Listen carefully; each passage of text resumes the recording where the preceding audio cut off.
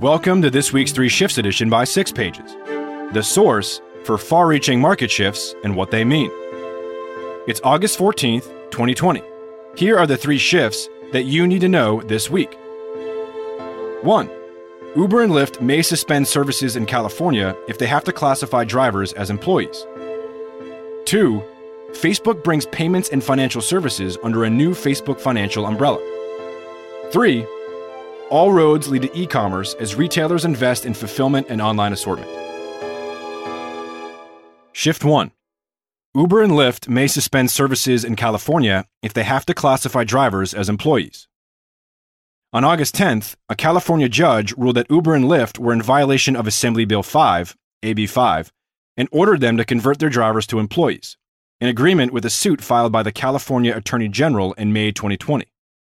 AB 5, which took effect on January 1st, 2020, is a California state law codifying a stringent version of the quote-unquote ABC test, determining whether a worker is a contractor or an employee entitled to employee benefits.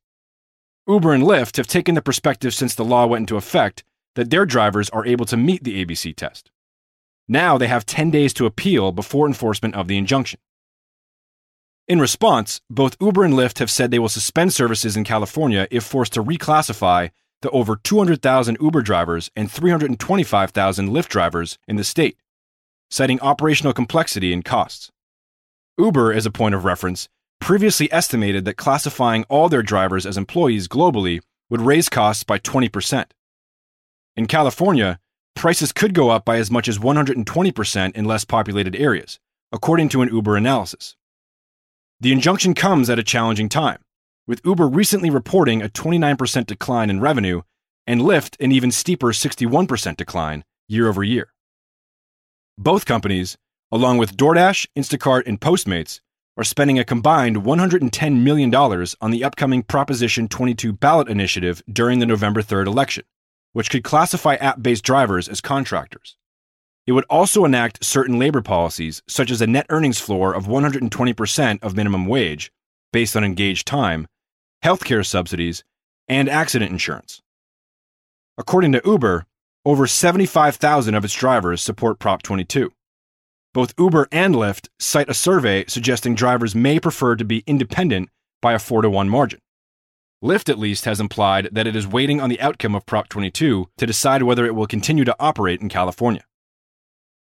Shortly before this week's court ruling, Uber CEO Dara Khosrowshahi penned an op-ed in the New York Times contending that classifying drivers as employees would result in fewer jobs, less driver flexibility, higher ride prices, and fewer cities with access to ride-hailing services. He proposed an alternative: state-mandated benefits funds that give workers additional payments for their choice of benefits, such as paid time off. Khosrowshahi points to survey results indicating that health insurance, which is often cited by policymakers, is not among the top 5 benefits requested by drivers. Gig companies would be required to pay into the funds, and workers could draw on them based on hours worked. With the current situation highlighting gig workers' vulnerability to economic shock, we're seeing greater acceptance of the need to provide gig workers with some backstop and security. During the pandemic, app-based delivery firms such as Uber and Lyft have come forward to offer gig workers up to 2 weeks of sick pay. Also emerging are new models for portable benefits that offer some of the advantages of employment while retaining flexibility, and a growing set of startups offering HR-like services to gig workers such as health insurance and retirement plans. The stakes here are high for all the gig economy businesses. The outcome in California will be the canary in the coal mine for the shifting regulatory landscape in other states, many of which have versions of the ABC test in place and are considering more stringent rules. To read more content related to Uber and the gig economy, check out our May 15th, 2020 3 Shifts edition, Uber Strengthens Its Grip on the Mobility Ecosystem, and our January 10th, 2020 brief, Uber and the gig economy are facing headwinds. Shift 2.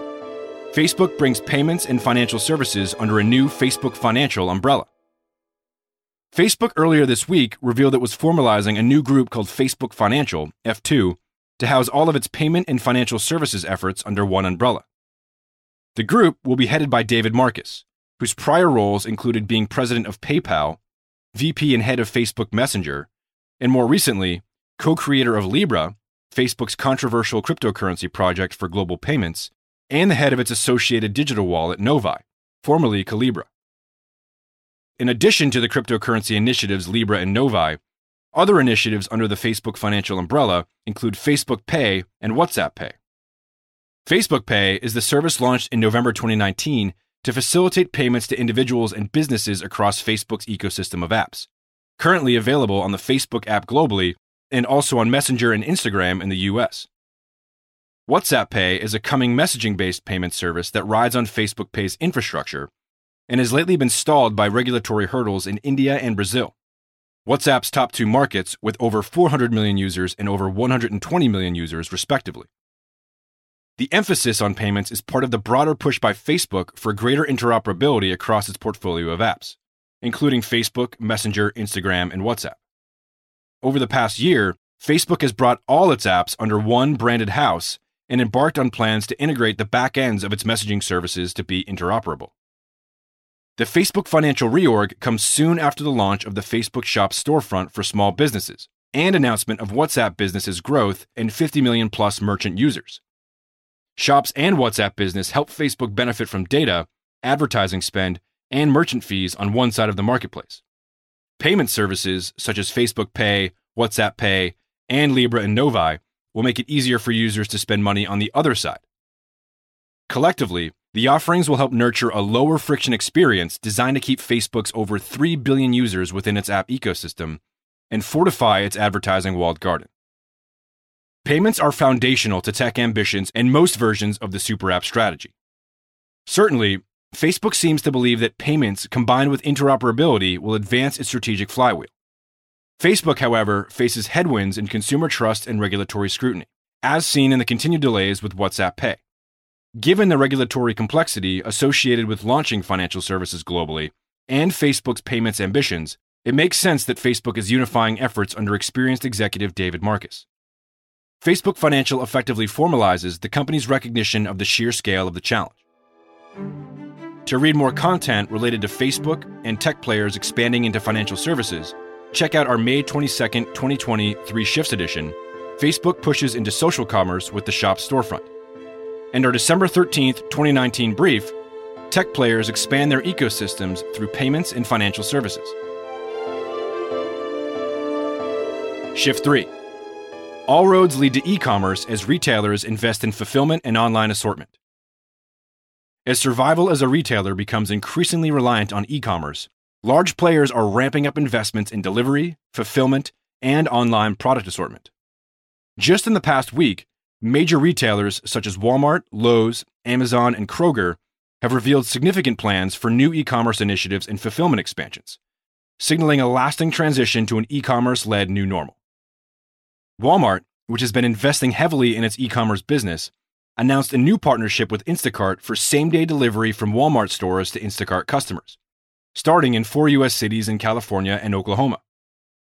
According to Instacart, the new partnership will expand its assortment with, quote, thousands of items, from groceries, alcohol and pantry staples, to home decor and improvement, personal care, electronics, and more, end quote, which will be delivered to customers' doors in as little as an hour.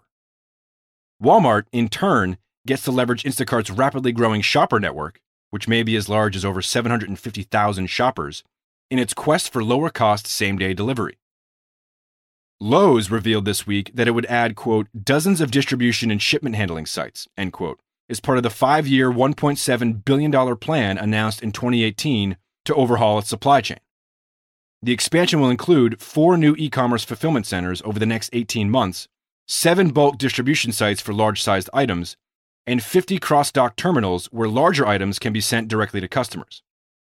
Lowe's goal is 2-day delivery for, quote, nearly 100% of its customers, end quote, and improving the out-of-stock issues that have slowed its growth. Amazon is in talks with the largest mall owner in the U.S., Simon Property Group, to turn spaces formerly occupied by anchor tenant department stores into fulfillment centers. The deal would focus on the large retail spaces, typically over 100,000 square feet per store, formerly occupied by JCPenney, 63 locations, and Sears, 11 locations, both of which have filed for bankruptcy. Simon could rent the spaces to Amazon for as little as $4 up to $19 per square foot. compared to the Wall Street Journal's estimate of less than $10 per square foot for warehouses. For Amazon, the mall spaces are attractive for fulfillment because of their proximity to residential suburbs, enabling faster last-mile delivery. This isn't the first time Amazon has shown interest in mall space. It opened several large distribution centers in Ohio on former mall sites in 2019. Kroger, the largest pure-play grocery chain in the U.S., also announced this week it plans to launch a third-party e-commerce marketplace in late 2020, in partnership with e-commerce platform developer Mirakl.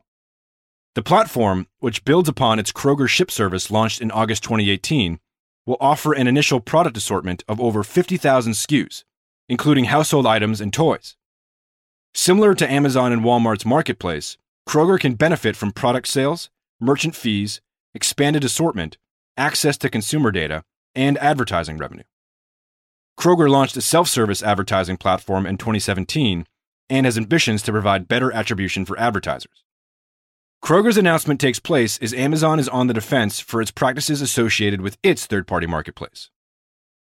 Amazon continues to be the player to beat, with other retailers attacking weaker points such as its ability to forward deploy inventory near end customers and its relationships with third-party sellers.